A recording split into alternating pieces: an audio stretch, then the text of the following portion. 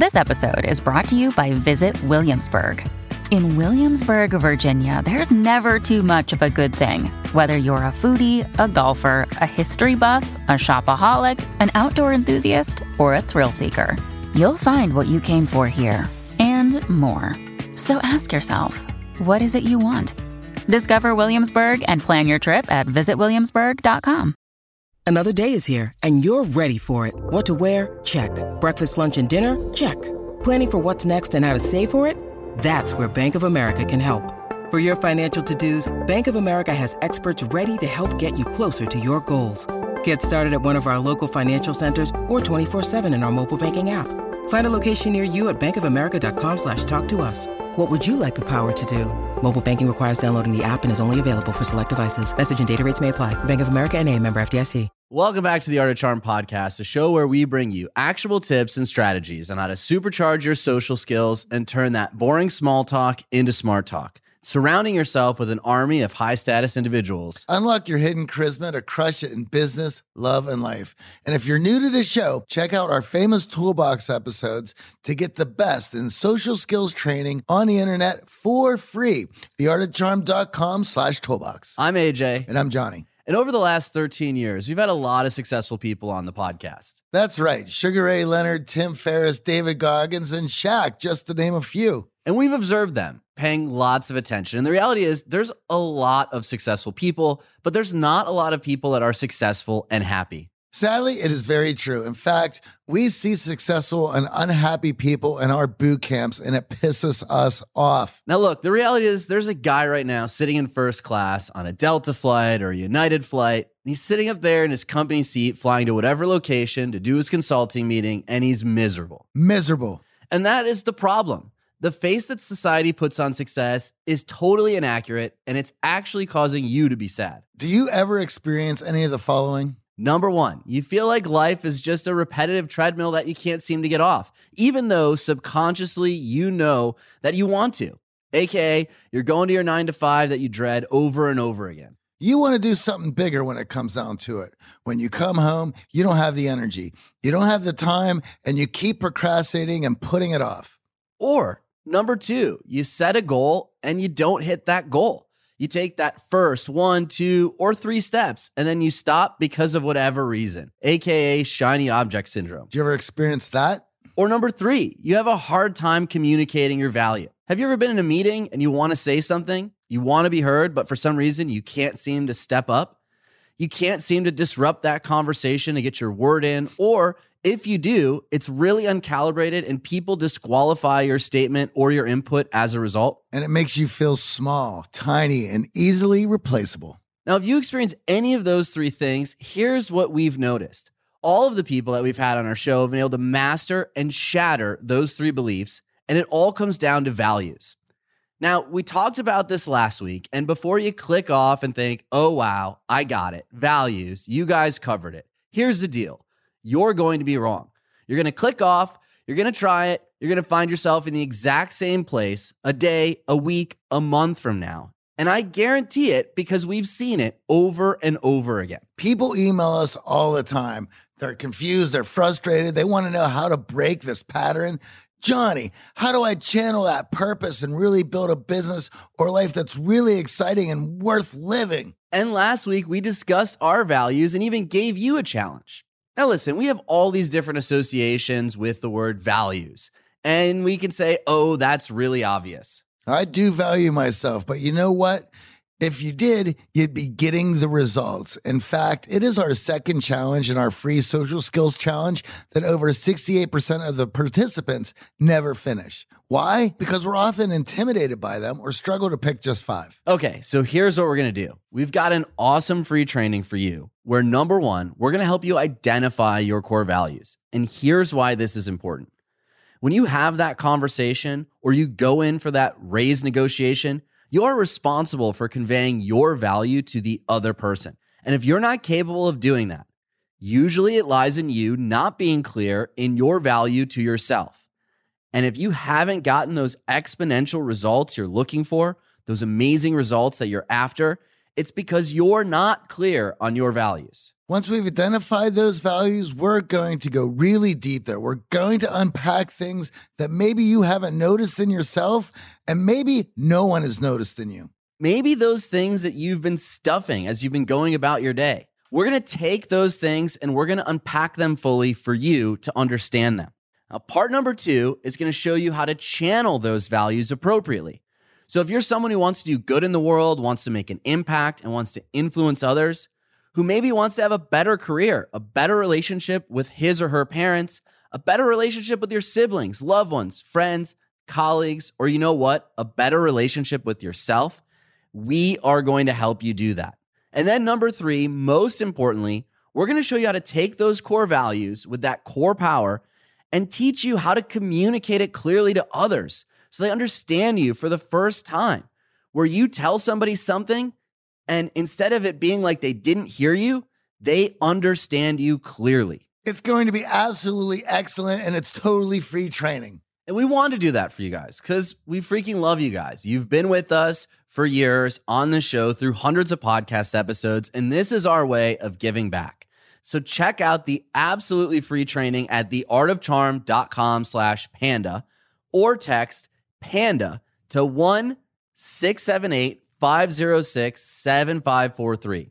That's PANDA, like Panda Bear, PANDA at 1-678-506-7543. Or go to theartofcharm.com/panda now to get that free training. Now, thank you for tuning in, and let's kick off the show. Today, we have John Livesay with us in studio. John is an international keynote speaker and an expert on pitching. He's the author of Better Selling Through Storytelling and the host of the Successful Pitch podcast. Now, Johnny and I love his work, especially his approach in dealing with disruption and developing yourself while you develop your message. So we're super excited to talk with John about dealing with rejection, overcoming fears, and taking control of your life. Welcome to the show, John. So happy to have you with us. Hey, AJ and John. Great to be with you both. We're excited to have you here. Obviously, the book, Better Selling Through Storytelling. On the show here, we talk a lot about storytelling, but first we want to get a little bit of your story and this whole concept of disruption. I know many of our listeners are wondering, what is happening with automation? Where is my job going? Industries are changing, and you went through it yourself. I did. I had a career at Condé Nast, which publishes all kinds of brands like GQ and Wired and Condé Nast Traveler, and things were going great. You know, there was luxury advertising back in 2000. You know, people were taking money out of their house like an ATM machine and buying all kinds of products they normally couldn't afford. And we got tons of advertising around that.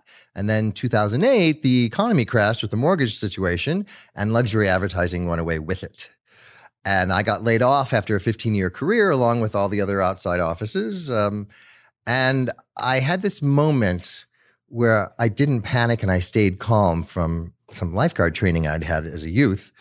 And I said to my publisher, don't you want a status report of where the ads are supposed to run and what page and what issue? And she said, well, that'd be great, but everyone else is so angry they're storming out. I said, I'm not going to do that. I've watched these people get married and have kids. And that one decision totally impacted my life 2 years later that I would never have predicted. So what happened was I had to reinvent myself and learn how to sell digital ads. And people said, you know, it's a lot like the silent movie actors. Some could make it to talkies and some didn't. You have to figure out, are you going to make that transition and embrace disruption or stay stuck in the past? So I learned how to sell digital ads. I went to the Daily Beast, which Tina Brown was editing at the launching. And then 2 years later, Condé Nast called me back and said, we have a new editor. We now have a website and print. We need someone to do both. Would you ever come back? And I realized, oh, it's because I left on such a good note that I even got the invitation. And I said to myself, if I'm coming back, I'm not coming back with any fear. Because I'd had a lot of fear. Sure. What if the magazine goes out? What if I don't make my numbers? On and on and on. And I realized I've already had that experience and I'm fine. I thrived. And so when you come back or can even refresh your mindset without it having to leave your job, that you don't have fear, all kinds of creative ideas come along. And for me, I ended up doing this project with Guess Jeans where we celebrated their anniversary with the magazines. And I ended up winning Salesperson of the Year 2 years later after I'd gotten laid off. And I went, whoa, I'm the same person. And yet I've been on this self-esteem roller coaster of only feeling good if things are going great and bad if things are going down. So that's part of my mission now, is to help as many people as possible get off this self-esteem roller coaster. Let's unpack that a little bit more, because I think right now the economy is going great for some of us. and this is what's being talked about on the news of like, why isn't so-and-so's approval rating up? Everything seems to be going well, but there's a lot of fear. There's a lot of scarcity. And for those of us in our career who are now facing disruptive industries, tech, and wondering, well, my parents' career is not what I'm looking forward to. I'm a contractor. I don't get benefits. I don't get all these things. How have you defined that fear to then actually handle it and manage it? Because obviously there had to be fear coming back into that role. Oh, there was fear coming back into that role. And then there was fear when I made the decision to leave and become an entrepreneur. And, halfway into that thing, people are like, oh, can you help us with our pitch to get some funding? And I said, sure. And then they go, oh, well, we need introductions to investors. And I said, I don't know any investors. And someone said, listen, if your clients are telling you what they need and are willing to pay for it, figure out a way to do it. So then someone said, well, why don't you start a podcast? You could interview investors and have connections. And I go, why don't I go to the moon? I don't know how to do that. That seemed completely overwhelming. So I thought, all right, what am I afraid of? And this is something I think everybody can look at. For me, I put some faces on it. So I wasn't just this blur of fear. The first fear was the fear of rejection, right? I'm going to call Kevin Harrington up from Shark Tank and say, hey, you want to be on my show? And he's like, well, how many episodes have you done? Can I hear, I'm like, oh, you'd be the first. So, but here's my solution to that first one. Never reject yourself. When someone bought another brand versus me, another salesperson could have gotten a yes. Or maybe they're right. Maybe my product isn't good. So when you don't reject yourself or what you're offering, then that gets up. Then the next fear I had was, well, the fear of failure. What if I launch this and nobody listens to it? I'll be embarrassed, wasted time and money. And then I just said, wait, failure is just feedback. We keep going as entrepreneurs until we get a zombie idea so great it won't die. And then the third one that almost stopped me was the fear of the unknown. What mic do I buy? How do I host? I've been a guest, but how do I host? How do I put this up on iTunes? Luckily, I found somebody that's their whole business, done for you podcasting. And so the solution of the fear of the unknown is don't go it alone.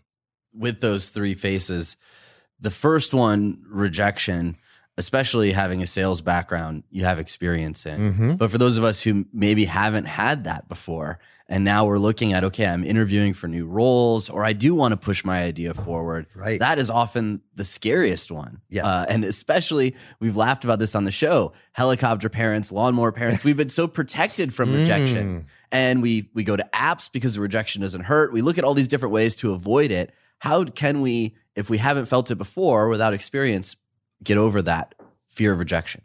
First part is never reject yourself, even if you get the no. And no now doesn't mean no forever. And then the secret sauce is resilience. Everyone's going to get knocked down in your life, no matter how successful you are. How fast you get back up after you've gotten knocked down is the secret to not taking rejection personally. Is there any mantra that you could give our audience to lean into? Because one of the things that when we have our classes, for instance, failure, it's easy to look at failure as feedback, right? Because you're not having that term in there. If I told you not to look at the pink elephant or think of the pink elephant, you're going to think of it. So if we look at rejection, it's like, well, we're not going to reject ourselves. It's going to be in there. So what do you recommend for people to lean on when it comes to that very fear? If you're not rejecting yourself and not taking it personally, if you go back to the book, The 4 Agreements, it says, don't take anything personally. Don't take rejection personally. It's not a fit. Doesn't mean no forever. I go up against other speakers all the time. They go, look, it's between you and two other people. And, sometimes I get them and sometimes I don't. How fast do I let that go and move on to the next versus going over and over in my head about, all the negative self-talk? We have to replace that negative self-talk with something I call stacking our moments of certainty. Right. So I encourage people to write down 2 or 3 times when you knew you nailed it. Interviewed and got the job. Asked somebody out on a date, got a yes. Whatever it was, remember those moments of certainty and then remember how it feels. It felt happy, exuberated, confident. And when you associate that, that's what you replace that negative self-talk with. When it comes to rejecting ourselves, I'm assuming a lot of this is the self-talk that's going on internally. Yes. And before you even get to the pitch, get to the sell, how do you get yourself ready and prepared for that? Well, the superhero pose, which has been out in a big TED Talk, which I love, which is you literally stand up. I bring a superhero cape when I give talks. And I have the whole audience stand up with me, and we hold this superhero pose. You could be Wonder Woman if you're a woman. And you hold it for 2 minutes. Your testosterone goes up, even if you're a woman, and your cortisol stress level goes down. So they've done research where doctors do it before surgery. They have you shoot some baskets, then hold the pose for 2 minutes. You will dunk more baskets afterwards. A lot of people say, okay, John, that's a long time to hold that pose. Stack your moments of certainty while you're holding the pose, and that combination will get your confidence to go up. Lennon and McCartney, Jagger and Richards, Watson and Crick, AJ and Johnny. What about the perfect duo when it comes to growing your business? Well, that's you and Shopify. That's right, Johnny. Shopify is the global commerce platform that helps you sell at every stage of your business. From the launch your online shop stage to the first real life store stage, all the way to the did we just hit 1 million orders stage? Shopify is there to help you grow. Whether you're selling your own fire merch or promoting your productivity programs, Shopify helps you sell everywhere. From their all-in-one e-commerce platform to their in-person POS system, wherever and whatever you're selling, Shopify's got you covered. Shopify helps you turn browsers into buyers with the internet's best converting checkout, up to 36% better compared to other leading commerce platforms. And sell more with less effort thanks to Shopify Magic, your AI-powered all-star. What I love about Shopify is no matter how big you want to grow, Shopify gives you everything you need to take control and take your business to the next level. In fact, Shopify powers 10% of all e-commerce in the U.S., and Shopify is the global force behind Allbirds, Rothy's, and Brooklinen, as well as millions of other entrepreneurs of every size across 175 countries. Plus, Shopify's award-winning help is there to support your success every step of the way, because businesses that grow, grow with Shopify. And AJ, you don't have to just sell your stuff anymore. With Shopify Collective, you can curate products to sell from the brands that you love, giving your customers more variety and your business more sales. Shopify is your no-excuses business partner. Sell without needing to code or design. Just bring your best ideas, and Shopify will help you open up shop. Sign up for a $1 per month trial period at shopify.com/charm. Go to shopify.com/charm now to grow your business, no matter what stage you're in. Shopify.com/charm. Over the last 17 years, we have launched our fair share of online courses, coaching programs, and finding the right platform has always been a challenge. They say if you do what you love, you never work a day in your life. But if you're an entrepreneur, you know the hard work that comes with it. That's why you need Kajabi. Kajabi makes it easy to run your entire online business from one platform so you can focus on what you love, creating. Kajabi is the ultimate all-in-one platform that helps creators and entrepreneurs build successful online businesses by unlocking predictable recurring revenue. No matter your niche, Kajabi makes it easy to turn your skills, passions, and experiences into enriching online courses, exclusive membership sites, subscription podcasts, thriving communities, personalized coaching, and more. The best part? Kajabi doesn't cut into your revenue because everything is owned and controlled by you. So keep 100% of what you earn. And with Kajabi, you also get robust analytics, easy payment options, email marketing tools, and customizable website templates, all built in. You don't even need a huge audience to make sustainable income. There are thousands of creators on Kajabi making 6 and 7 figures with less than 50,000 followers. Right now, Kajabi is offering a free 30-day trial to start your business if you go to kajabi.com/charm.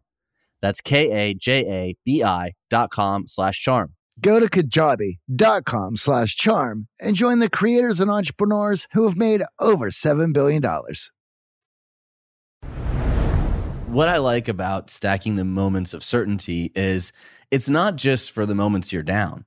It's something that you can look at all the time. It helps you feel good. It helps you feel good when you're down or when you're feeling good. So we don't want to just tie it to, I'm feeling down. So now let me think about all the moments that I wasn't feeling this way, right? That can be overwhelming. Yes. And we've talked to numerous successful people on the show, and it's the same thing.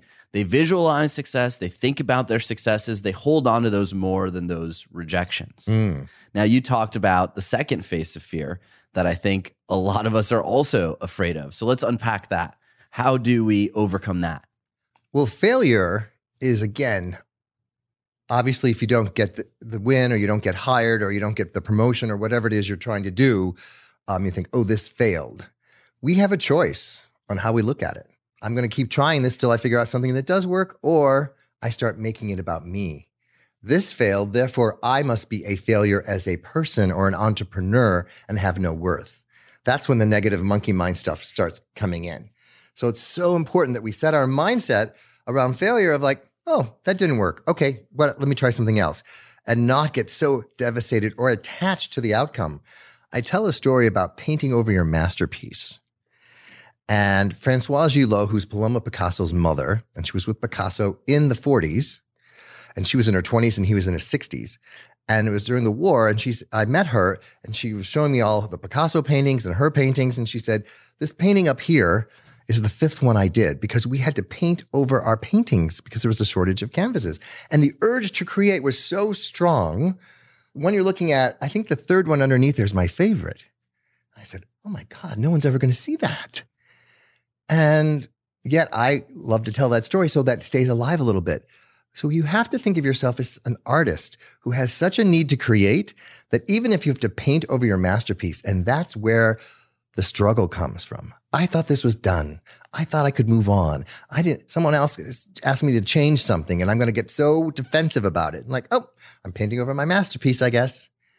I like that. And I think for both the first and the second phase of fear, whether it's rejection or failure, it's also due to some scarcity, right? Mm-hmm. If you haven't failed a lot, then that first failure is going to be incredibly terrifying. Yes. And we talk a lot on the show here about trying new things, going out and scratching that itch on hobbies even. And if you fail learning the guitar, you get used to failing in other things. And all of a sudden that one moment that you've put all this pressure on yourself is not as overwhelming.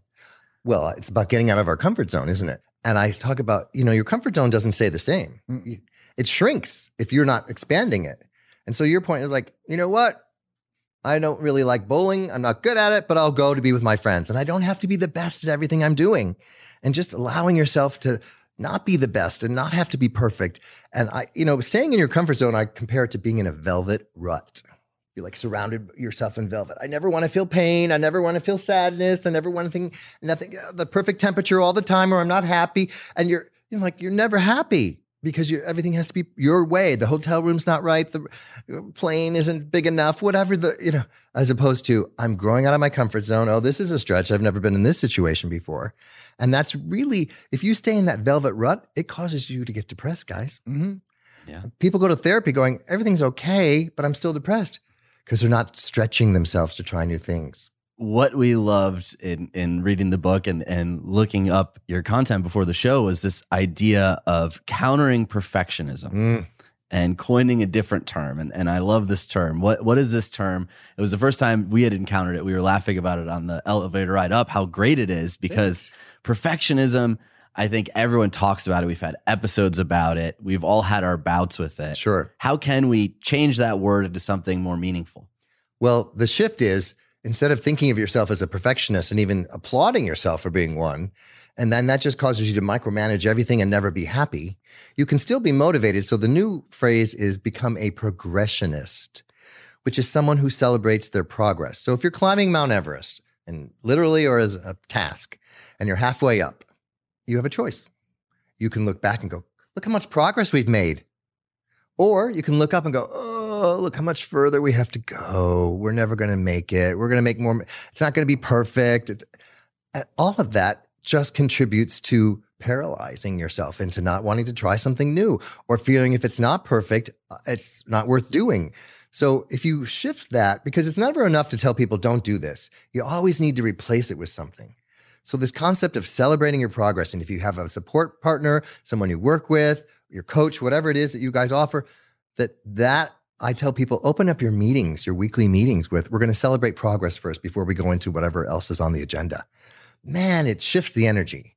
So like, oh, I'm a progressionist. I'm not going to focus on what didn't, we're further along. You got any goal. Losing weight, you can torture yourself, right? I didn't lose this I made some progress. I lost 1 pound instead of 10. Okay. Your choice. What are you going to focus on? It's really important to keep that in perspective. We see it a lot, and it just seems that the way some of the younger generations are being raised, they wear this perfectionist thing as a badge of righteousness. And it's when they adhere to it to such a point that they're frozen stiff in moving into anything that they were not comfortable with. Well, unfortunately, I believe social media contributes to that. Yes, right? it does. We're like, we're going to put the special lens. We can't ever have a candid picture of ourselves, and we're 20 or 25 and our skin is perfect anyway. And we're only showing moments of the best moment of that day. And as soon as the picture's over, then we start crying or we get mad or whatever else happens. And so if you start comparing yourself to other people's social media posts, like, I'm not on that trip, I'm not at that party, that can cause depression too. So it's just work on your own progress and let go of everyone else has a perfect life, especially with the holiday season. People can get depressed around that. It's endless. If you are always looking for something to say, oh, I'm not as good as that, there's an endless supply of it. But if you shift it and say, no, I'm staying focused on my own journey, my own progress. Johnny, we know if you listen to the show, you are driven. In fact, we're driven by the search for better. But when it comes to hiring, the best way to search for a candidate isn't to search at all. Don't search, match with Indeed. If you need to hire, you need Indeed. Indeed is your matching and hiring platform with over 350 million global monthly visitors, according to Indeed data, and a matching engine that helps you find quality candidates fast. Ditch the busy work. Use Indeed for scheduling, screening, and messaging so you can connect with candidates faster. And Indeed doesn't just help you hire faster. 93% of employers agree Indeed delivers the highest quality matches compared to other job sites, according to a recent Indeed survey. We have hired a lot of team members over the last 17 years. Going through endless resumes, well, that's a time sink. But you know what else is a time sink? Interviewing endless people, because they're all going to give you the best face forward. That's why we love Indeed, leveraging over 140 million qualifications and preferences every single day.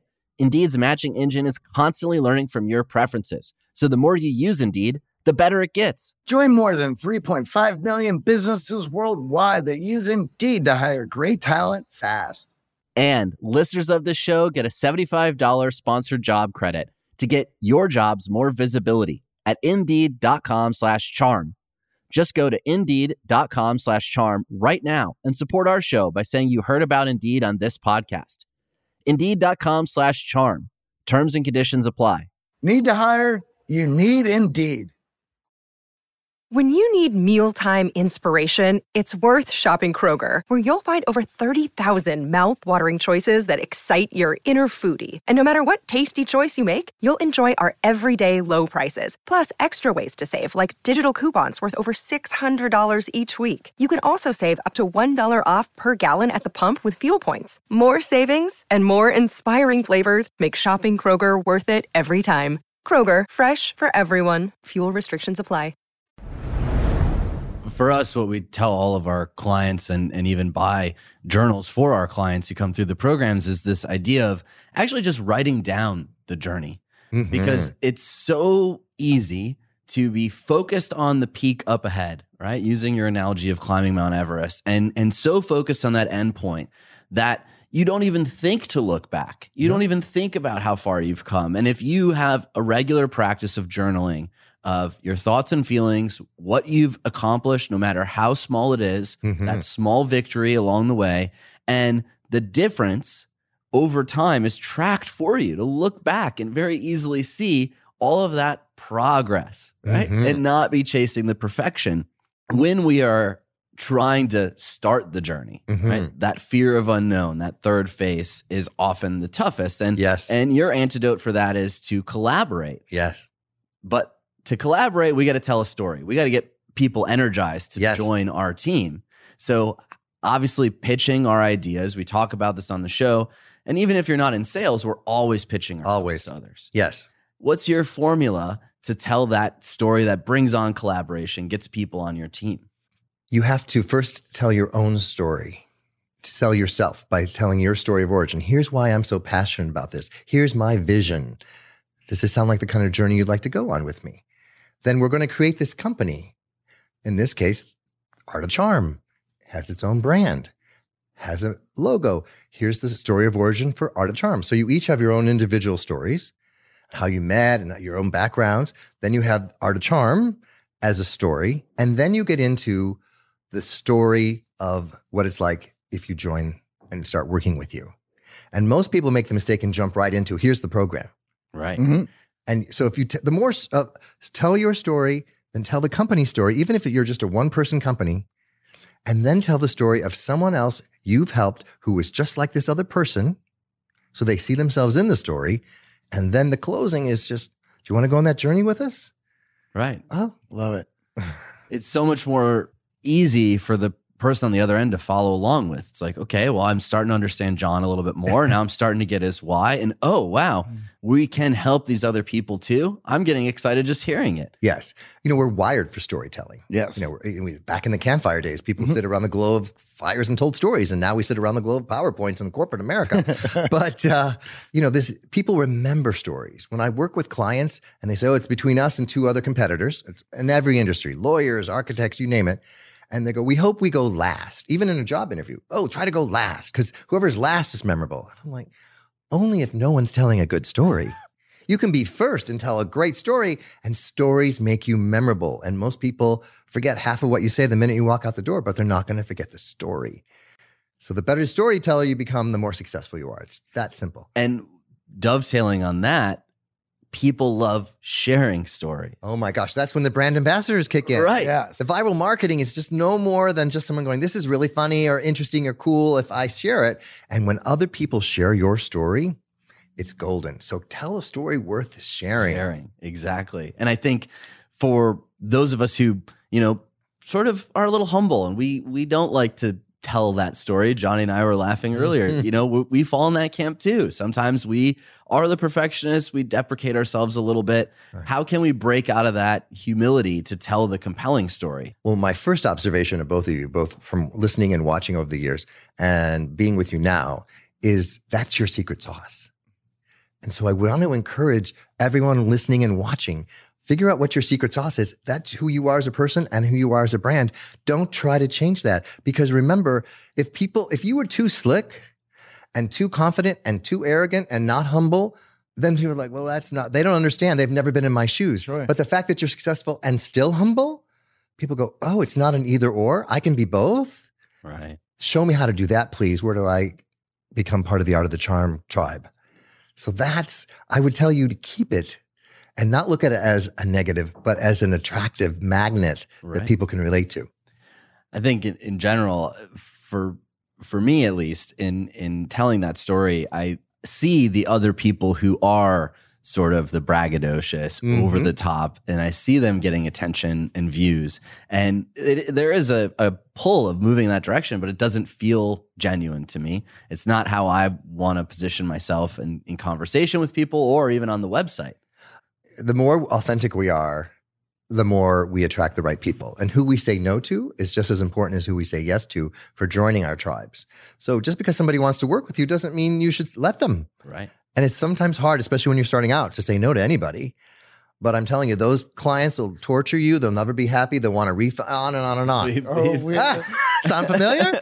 Yes. So stay true to who you are and trust that, almost like from a quantum physics standpoint, that energetically those people will find you and it be without you having to shout. That's the joy of storytelling. You don't have to push, which is the old way of doing everything. Right. Push, push, push.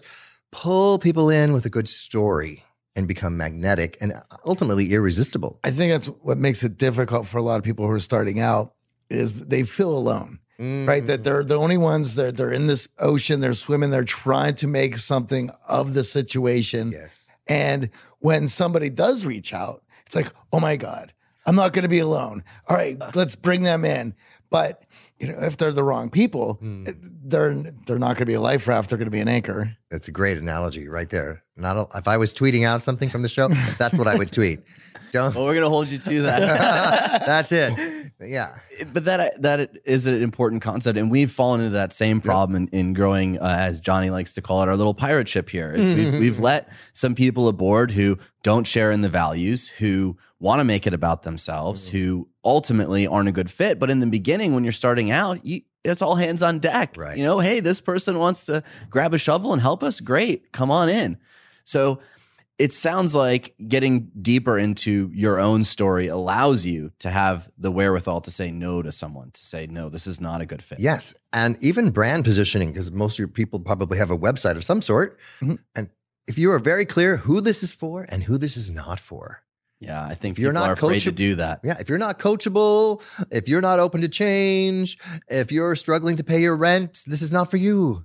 Well, a lot of people listening to the show are like, boot camp, that sounds intimidating. It's like, well, our training is rigorous. It is intense, but it's purposeful because the results that you want have to come from putting in the hard work, have to come from some intensity. It's not a Band-Aid. When we're talking about core skills, which is what we're doing here, socializing, communicating, selling our story and our vision, that's not something that you could just, tweak this and just flip a couple switches and boom, you're a different person. I think it also goes to say why we certainly attract that element. I mean, one of the first conversations that the guys have when they get to boot camp is, what's your workout routine? What's your diet? These are very disciplined, ready to go top performers who already have so much already accomplished in their life. And now they want a leg up in this area. So they come ready and they're talking about rigorous. I mean, they're ready to get into it. Yeah, some of our clients are far more rigorous than us, intimidating at times.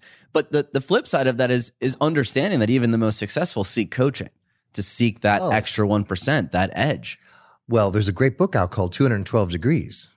Water gets hot all the way to 211. And then at 212, it starts boiling, becomes steam, and steam can move the engine.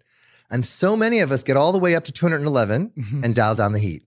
Yeah. We don't know how close we are to getting the tipping point to happen. One more phone call, one more email, whatever it is that you're working on. So this need to be rigorous and have someone like the two of you watching and coaching and saying, don't give up, you're closer than you think. I think that's a beautiful analogy because as intimidating as it may sound, there are simple fixes that are just outside of your view. We call them blind spots. And unfortunately, in this realm, whether it's pitching your ideas or storytelling, most of us are not going to receive clear negative feedback that we can use to improve. We're going to see people tuning out. We're going to see people not answering our call. We're going to see people not investing, but they're not going to tell us why. They don't. Well, two things on that. It's very hard to see the outside of the label when you're inside the bottle. Yeah. So you guys are outside the bottle. You can tell people, here's where the disconnect is, why you're not growing faster. And then, a lot of people have this premise that, if you get to know me, I give you a bunch of information, then you'll like me and trust. We hear it all the time. Oh, you need to get people to know, like, and trust you. I completely flipped that on its ear. I said, the order's all wrong. We have to start at the gut. The trust level goes first. In fact, the handshake came about to show you didn't have a weapon in your hand. It's a fight or flight response. People need to feel safe. Eye contact, all that's going on, some social proof. Then it moves from the gut to the heart. Do I like you? The best way to get your likability factor up is to use empathy. The better you can show you understand somebody's problem, the better they think you have their solution. And then it moves to the head, and that's where the storytelling really comes in, and it's an unspoken question. These are all unspoken. Do I trust you? Do I like you? And then the third question in people's head is, will this work for me? How great that you helped all these other people, but if I can't see myself in that story, I'm still not going to say yes. I'm not going to answer I'm not going to tell you any of this is going on, and you're not going to know why I'm not saying yes to what you're offering, but I promise you it's one of those three things. So start at the gut, work to the head, and then get to the head and tell a story where people can see themselves in it, and you two are Yoda or the Sherpa up Mount Everest, and when they see that, they're going to just be so begging to be part of this. And that's one of the first exercises we do in our intensive program is we film them, because a lot of what you're talking about, gut level trust things, it's body language. Yes. It's the second you walk in the door that these neurons are firing in the other person, and they're saying, I can trust this guy, or no, I don't think so. Right. And then if you can flip that gut switch first, everything else becomes a lot easier. It does. But if you wait till the end to build the trust and prove it to them, you're doing it all wrong. And whether it's pitching or even just trying to build a relationship. Yes. And we talk about that all the time with our fans of the show. You're like, oh man, I got catfish, or I go on this date and it was not who I thought. And it's like, well, that's the power of learning the social skills to be able to relate to people in real life and not rely on fake signals online of trust and rely on your gut through technology, which is not going to be as accurate. Well, just saying hello to both of you. Instant eye contact, referenced our mutual great friend, Brant. So all of that starts kicking in, and you're like, oh, okay, maybe I like this guy a little bit. At least I think I can trust him now. Got 2 points of reference. He's looking me in the eye and we know somebody in common. Right. Okay. Oh, and he's also listened to the show before? So all that preparation you do before you walk in and all the preparation you did for this interview, never underestimate that as a sign of respect and trust. Mm-hmm. Yeah, and it certainly allows the other person to feel like, hey, I'm in the right place, right? Yes. You don't want to be in a situation where you're coming at it logically and you're trying to force your story. You got to build that trust. Well, nobody buys anything logically anyway, or hires anybody or goes on a date with anybody logically. It's all emotion. If you go buy a Ferrari, I promise you they don't talk about miles per gallon.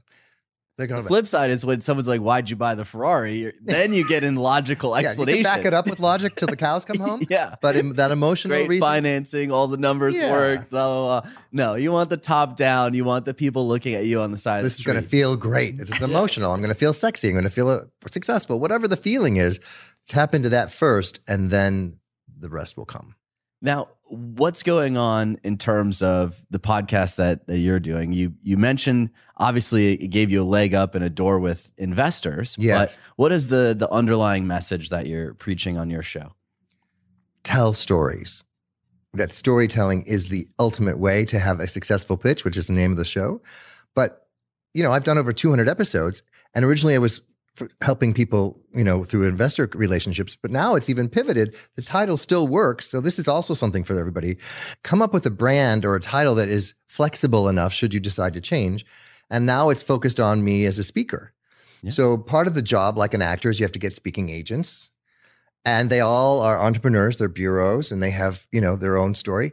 And speakers, like actors, are inundating them. Represent me, book me, blah, blah, blah, blah, blah, right? Now that I have a podcast, and there's a gentleman named Bernie Swain who started the Washington Speakers Bureau. He's had all the former presidents and Tom Brokaw and Kate. Big. He wrote a book on entrepreneurship, and he reached out to me and said, can I be on your show? And I'm like, oh my God, of course you can.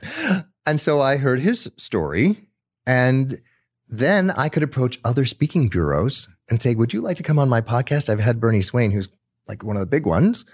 And they're like, my whole business model's built on his. Yes. And then guess what? They get to trust, like, and know me, and I'm creating something of value for them, and they decide to represent me, and we're off to the races and distinguishing myself from all the other speakers out there. And exactly that, building that personal brand. And I, in researching for the show, I was like, I'm not seeing any investors on this guest list. It makes complete sense that, and we much did the same thing, pivoted from just dating and romantic relationships to overall communication and the social skills necessary to advance in life. But a lot of us, we start small, right? So how did you have the foresight of, jumping in, facing those 3 fears, yes, and being like, hey, this could be something even bigger? I think you just have a leap of faith in yourself. And realize, you know what, I've been successful in other things. I may or may not be successful at this, but I'm going to give it my all. And that commitment to giving it your all, even if you don't know the outcome and it's not certain that it's going to work, and is this the right thing, and why isn't it getting the traction I want? But then there's a tipping point in every relationship and in every project when it just starts to take on a new life. Former guests are saying, hey, you should interview so-and-so. And now I'm no longer trying to find guests. And then that momentum continues, and then it gets posted on something. It's one of the things I love doing. I'm so curious about people. It fascinates me to hear everyone's story of origin. And sometimes I can listen to someone describe something and give them a perspective, which is what you do with all your clients. I was interviewing a guy in Copenhagen that has created a platform to help speakers deal with loneliness on the road. And I thought, what a great premise. And he said, yeah, you're on stage, you're happy, everyone's cheering, and then you're in your hotel room alone.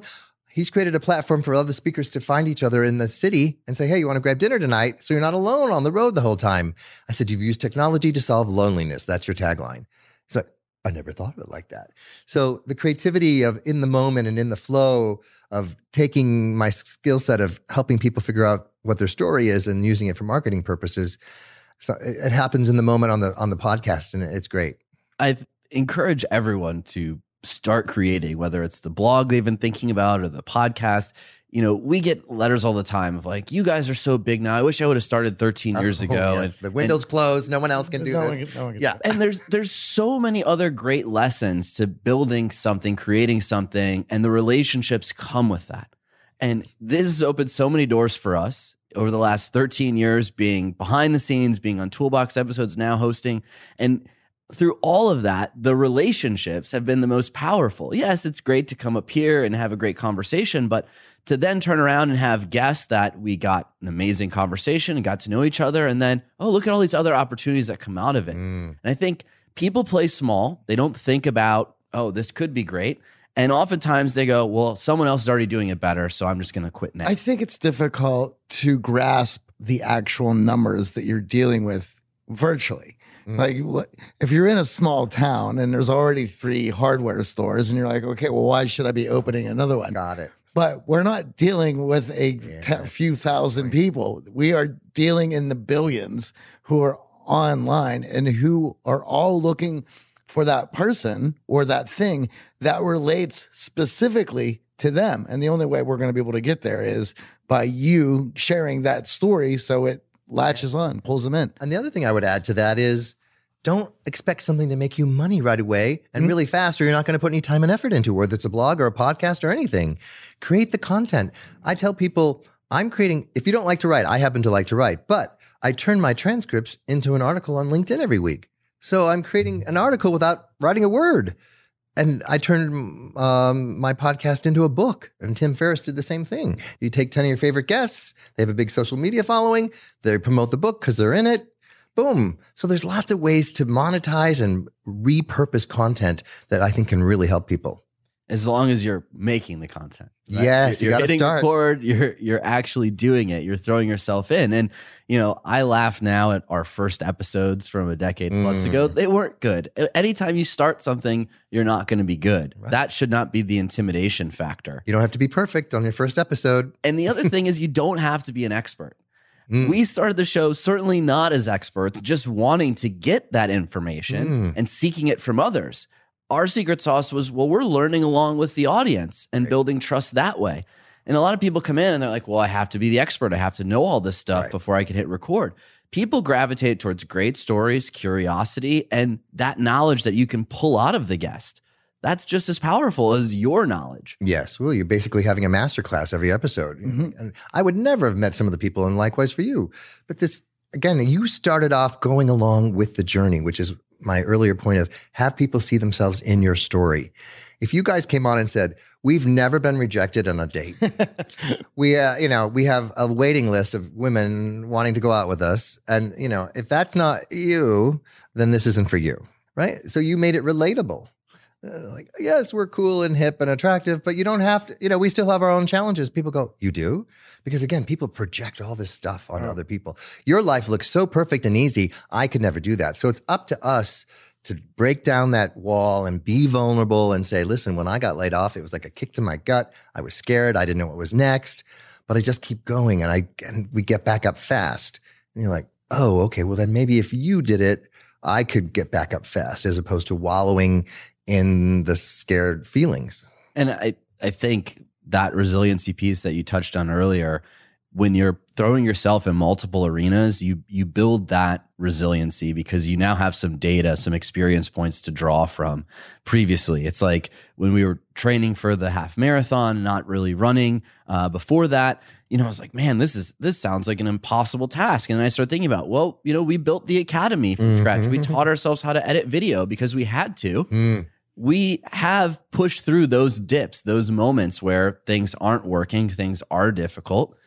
The other side, 212 degrees, it's quite nice. Yeah. It's good to have mastered that. And I think when we sell ourselves short and we stop short of that, and we don't get other people on board and inspired, we really are doing ourselves a disservice. Start it, push it, create it, build it, and people will find it. I think when we start to stretch ourselves out of the comfort zone, like, oh, okay, this is the league I'm in now, and not have that imposter syndrome come up, I'm guessing you have to work with clients on that sometimes, right? Yeah, we talk a lot about limiting beliefs. And unfortunately, we hold on to these childhood experiences and of course, much like we're talking about how viral stories are and how we can use stories, we also assimilate our own stories and build up our own narratives. And they can become a weight on our shoulders that keeps us from trying things or approaching people or striking up a conversation or following up with someone. So a lot of the week is spent looking at, okay, well, what is the origin story for this belief of yours? We've shown you the data and evidence that's not you. You've now experienced success in this area. You're seeing all the results. So where is this origin story coming from? And could there be some other data behind it or another perspective that maybe you hadn't thought of? Nice. And in all those moments where, you're looking at it and you're saying, well, I can't follow her. I can't believe it. You get off stage, you finish it, you're like, wow, I'm in company with her. I've made it. Yes. Right. So it's that flip, but it takes practice and some experience looking at things differently. It's everything. It's your willingness to be out of your comfort zone. And you're going to have a moment where you go, am I supposed to be here or not? I remember I was hired to speak at the Coca-Cola CMO Summit, and I was looking at the list of the other speakers that day, and it was like Harvard graduates, New York Times bestsellers, and I'm thinking, I did not go to Harvard. My book is not on the New York Times bestseller. She's going to get fired for hiring me. And I had to talk myself off the ledge. I'm like, well, she's been doing this a long time. Let's trust that she knows what she's doing. She's seen your clip, your demo reel. She must saw something in there. And then here was the aha moment that hopefully this can help people, is I thought, when I'm listening to a speaker, do I care where they went to school? Do I care how many books they sold? No. I care about how they make me feel. So that's how I got through that momentary imposter syndrome before I had to speak. There's many ways to flip it where you can come out victorious, but you're going to have to do some brain work in order to get there and believe it for yourself. Well, I remember when we had our first project with the military. So one of the things, Johnny and I have been in the classroom now for 10 plus years, and a lot of times the students that come through, we get a backstory, but not a crazy in-depth backstory. We want to hear it from them. We don't want to hear the conversation that one of our other team members had with them. And there was we knew this group of military guys were coming through. We didn't have any other context than, just some military guys. And we've had some veterans before. These are some badass guys sitting on the couch. And we're getting into their story, and they're like Green Berets, special operations. They've been in all this theater of war. And we're sitting here going, how are we the ones teaching you? Like, we should be sitting on the couch and you should be teaching us how to be a leader. But having come out the other side of that experience, now we go into these calls and we laugh. We're like, we got this. We've worked with this department. We've been in this situation. We've worked with the State Department. All those little experiences start to build this confidence that we're talking about. You're stacking your moments of certainty from your previous experience. Yeah. And in those moments of doubt, it's great to be like, hey, we've already been here before. And in those moments where we accomplish something, to remind ourselves to, hey, this is just another one of those notches to give us that momentum. To go on what we were saying about, and I love this. It was a point of having that, being in that position. So you were asked to be there, you're in there. And rather than having the panic moment that it's not going to help anything, right? Is flipping out going to help me in this situation? No. Okay, what will help me in this situation? How about if I try to do the best job that I possibly can and see how far that gets me? And you'll be very surprised. Because if you were invited in that room and you do the best job you can, that's all they were asking for you to do. I've had a experience speaking as well, where I went in, I prepped, practice was ready, had some tech issues, and I internally was shaken. And I remember getting off stage feeling like, man, that did not go well.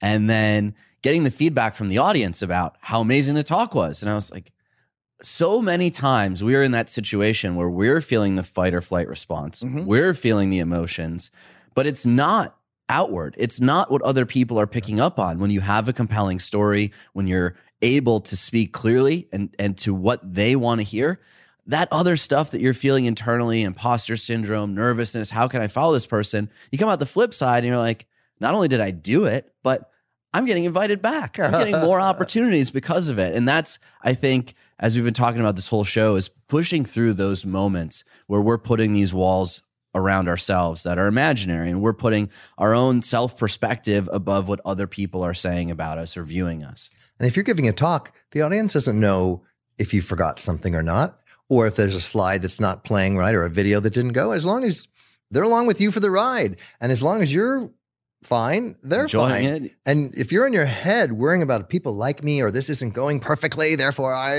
the whole thing's going to crash. It's just like hit the reset button. You can't, just because a mistake happened doesn't mean the whole day is ruined. Doesn't mean the whole talk is ruined. Oh, that didn't work. Next, right? The resilience kicks in when the tech problems happen.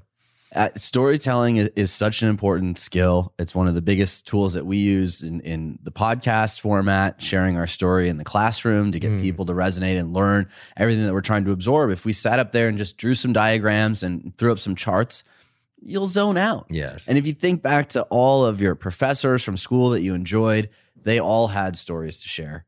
So untapping your potential to tell stories, we all have it in us. And I love how the book delves deeply into that idea of like, all you got to do is find a starting point for that story, follow a formula that's worked for Hollywood, that's worked for others, and you're going to find the magic in your story without having to fake it. Yeah, I mean, we can go over really quick if you want the 4 steps so everyone can leave here becoming a master storyteller. Because let me tell you, people love to hear your story. It's entertaining usually or informative beyond that. So one of my clients, Martin, I had him write down, stack your moments of certainty. And he said, wow, the thing that really jumps out was, I grew up in South America, but I grew up in the Netherlands. So I was born in South America, but my parents took me to Netherlands right afterwards. But when I turned 18, they took me back to South America and dropped me off naked in the Amazon jungle to survive for 2 weeks because in my culture, that's the rite of passage into manhood. I said, great. Okay, that's a good story. Let's work on it. I'm like, what did you learn in the Amazon jungle? He goes, well, I learned how to focus and pivot and persevere. I said, great. We're going to take those lessons from the Amazon jungle to the concrete jungle of being an entrepreneur. And when he had that story practiced and honed, he got a startup funded because the investor said, hey, we're going to put our money on the Amazon jungle guy. He can survive anything in business. So that's a short little story. So the 4 elements of it are exposition. You have to paint the picture when you tell a story. Who, what, where, when, right? So we know where he is in the Amazon jungle. We also know why he's there. I said, Martin, if you don't say that's a rite of passage in your culture, it sounds like child abuse. Yes. So give enough exposition, but not too little and not too much, right? Then the problem is clearly he's naked there for 2 weeks. The solution is he learns these life lessons. And then this is the secret to a really great story, the resolution. Most people forget that. Yep. What happened to him after that? Well, he got a startup funded because the investors loved that story so much. So that's the 4 steps. And if you start telling a story and use those 4 things going, oh, wait a minute. I went right to the problem. I didn't paint the picture. Or wait a minute. I didn't tell the resolution at the end of that story. It's night and day changing. And there's some context that all of us can use that have happened in our lives to generate those stories. And I know for a lot of us, thinking about stories from our past can be overwhelming. And we've talked about the hero's journey, but you talk about really 4 ways that we can find that story, and origin story being one of them, right? Yes. And that is a perfect example of, okay, who are you? Where are you from? What are the 3 other ones that we can use? Well, there's genres of storytelling that, as you said, movie studios use, and even brands are using it. So the rags to riches is one. That's clearly Cinderella, and sitting in the corner. And, Johnny Walker Scotch is a clear brand that, used to be this poor Scottish farmer. Now he's successful, Johnny Walker. When I was talking to the Coca-Cola people, they had Aunt Anne's pretzels in the audience. And I said, what's your story of origin? I go, where did this all? She started selling a pretzel in a farmer's market, and now it's in malls and airports. That's rags to riches. Yeah. Then the second is this quest. And that's Lord of the Rings, man. That whole thing is about find that ring, going on this journey, never giving up. And, brands like Lexus, their tagline used to be the pursuit of perfection. We're on this journey. We know we're never going to get there, but it's an endless pursuit. The next one is the concept of rebirth. And rebirth it's a wonderful life. You're thinking, what would happen to how to hit the reset? Prudential uses this all the time. They said your retirement is not just more middle age, it's a rebirth. It's your 3rd act. And then the 4th one is the choice you make to either stay home or go on an adventure. Well, that's the Wizard of Oz. Had Dorothy listened to Annie M and went in the cellar, there'd be no story. But she went on this adventure. And then remember, she came home and told everybody about it. And so Expedia uses this. Leave home, book your trip on Expedia, and then have this amazing adventure, and then come back and tell all your friends. So now you go, wow, movies are using this, brands are using this, maybe, just maybe, I should pick one of these genres to tell my story. Thank you so much for joining us. Where can our audience find your fantastic podcast and get a copy of your great book? Well, if anybody texts the word pitch, P-I-T-C-H, have to really emphasize the P, to the word 66866, they can get a free sneak peek of my book. And if you can't remember the book title or my name, just Google The Pitch Whisperer and all my content shows up. Thank you so much for joining us. And we're excited to share our story after this and get some feedback. Yes. Thanks for having me, John and AJ.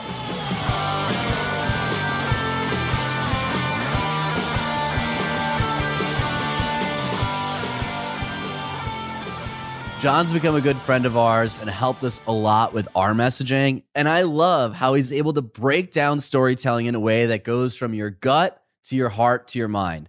It's one of the most powerful techniques that we've used in our marketing recently, and it was so great to have him come by the show. Well, one of the things that I've been learning lately is that there's multiple forms of communication. There's the words that you use that hit prefrontal cortex that you're able to think about, but there's also value and emotions that hit straight to the gut and to the heart.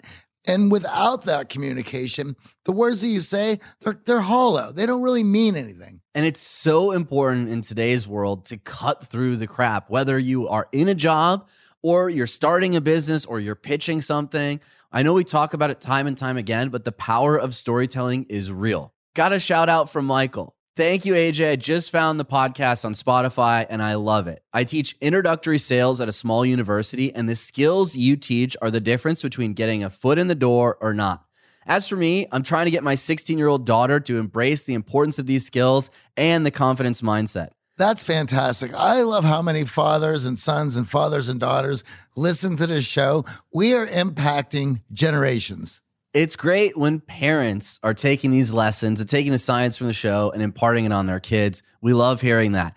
And we love hearing from you. So if you have questions for our upcoming Q&A episode, or you just want to share a shout out like our other listeners, you can head on over to questions@theartofcharm.com and shoot us an email, or you can go to theartofcharm.com/questions to post your questions there. Find us on social media at The Art of Charm on Facebook, Instagram, and Twitter. The best way to remember something is to teach what you learned to somebody else. So if you've had any insights from this show, go on, tell a friend about it. And if you think your friend could benefit from what we teach, tell him or her where to find this podcast.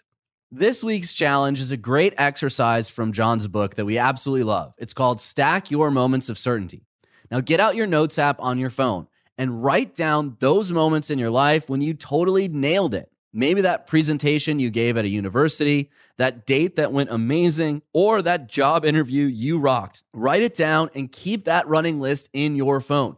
And it's important to check that list when you're feeling confident or when you've lost some confidence, to keep telling yourself how awesome you are. Are you ready to finally get the success that you're after? Last week, we discussed core values on the podcast, and we got a lot of feedback around the challenge and how difficult it is to find your core values. So we've created a free training for you. That's right. Hop inside the free training, totally free, and you're going to love it. And honestly, this is what you've been missing right now, okay? Some of you guys are going to roll your eyes and say values, and you know what? You're going to be like our friend Mike. You're going to be texting me in a year from now going, hey, AJ, what do I do with my life? How do I get it? And I'm going to tell you, you had the answer a year ago. You could have spent the last year working on exactly that entire year, living it, being it, doing it. Yet you rolled your eyes because, well, values, who needs them? Even that is based on your core values, because you know what? You're skeptical. You're skeptical of your own success. You are skeptical of your own success and your ability to do that great thing you want to do. You're scared because you know at some point you're going to find yourself out in the water. You're going to have to surf the wave. And it kind of freaks you out. You're building up to bigger and bigger waves, and that's why we're here. We're here together to help you surf that big wave. So you can go back, sit on the beach, look at the ocean and go, that was crazy. I did that. And you know what? You did. You freaking did that. And we know that you might not have a feedback mechanism for understanding who you are and channeling that. Maybe you don't have the strong relationship with your parents, or maybe your friends aren't at this level where they can give you the proper type of feedback. We're going to help you out there. And you know what? The coolest thing is, once you channel that power, you're going to realize that the universe is going to start reflecting those success points back at you. AKA, you're going to take those actions that you'd put off instead of stopping at 1, 2, or 3. You're going to go all the way. You're going to hit that goal. And on top of it, all of a sudden, you're going to observe the way people treat you. And it's going to be different. It's going to be better. And as a result of that, you're going to start to treat yourself with the respect that you finally deserve and get those results that you admire. So head to theartofcharm.com/panda or text PANDA to 1-678-506-7543 to get that free training. That's PANDA, like Panda Bear, at 1-678-506-7543. And get registered for this training before we decide to take it down. Now, could you do us and the entire Art of Charm team a huge favor? Could you go on over to iTunes and rate the show? It would really mean the world to us. It's how listeners like yourselves have found this great show, and we've built an audience over the last decade. We love those reviews. Thank you for your support. The Art of Charm podcast is produced by Michael Harold and Eric Montgomery and engineered by Sam J. and Bradley Denham at Cast Media Studios in sunny downtown Hollywood. Until next week, I'm Johnny.